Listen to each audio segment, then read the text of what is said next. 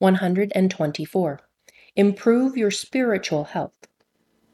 So, what does NLP have to do with spiritual health?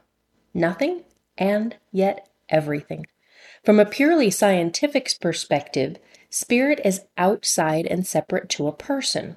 However, from our own perspective and point of view, humans are much more than just a mind and body. We are also spirit.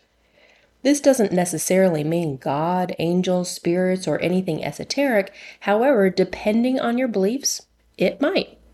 For us, the spirituality of NLP encapsulates everything that is outside of proof.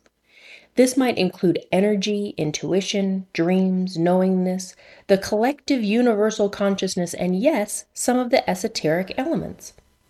If you've ever studied any energetic healing like Reiki, psychometry, quantum theory, or even the law of attraction, you will already understand this aspect of spirituality.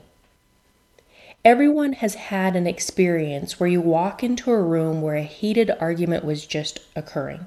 You can feel that energy, can't you?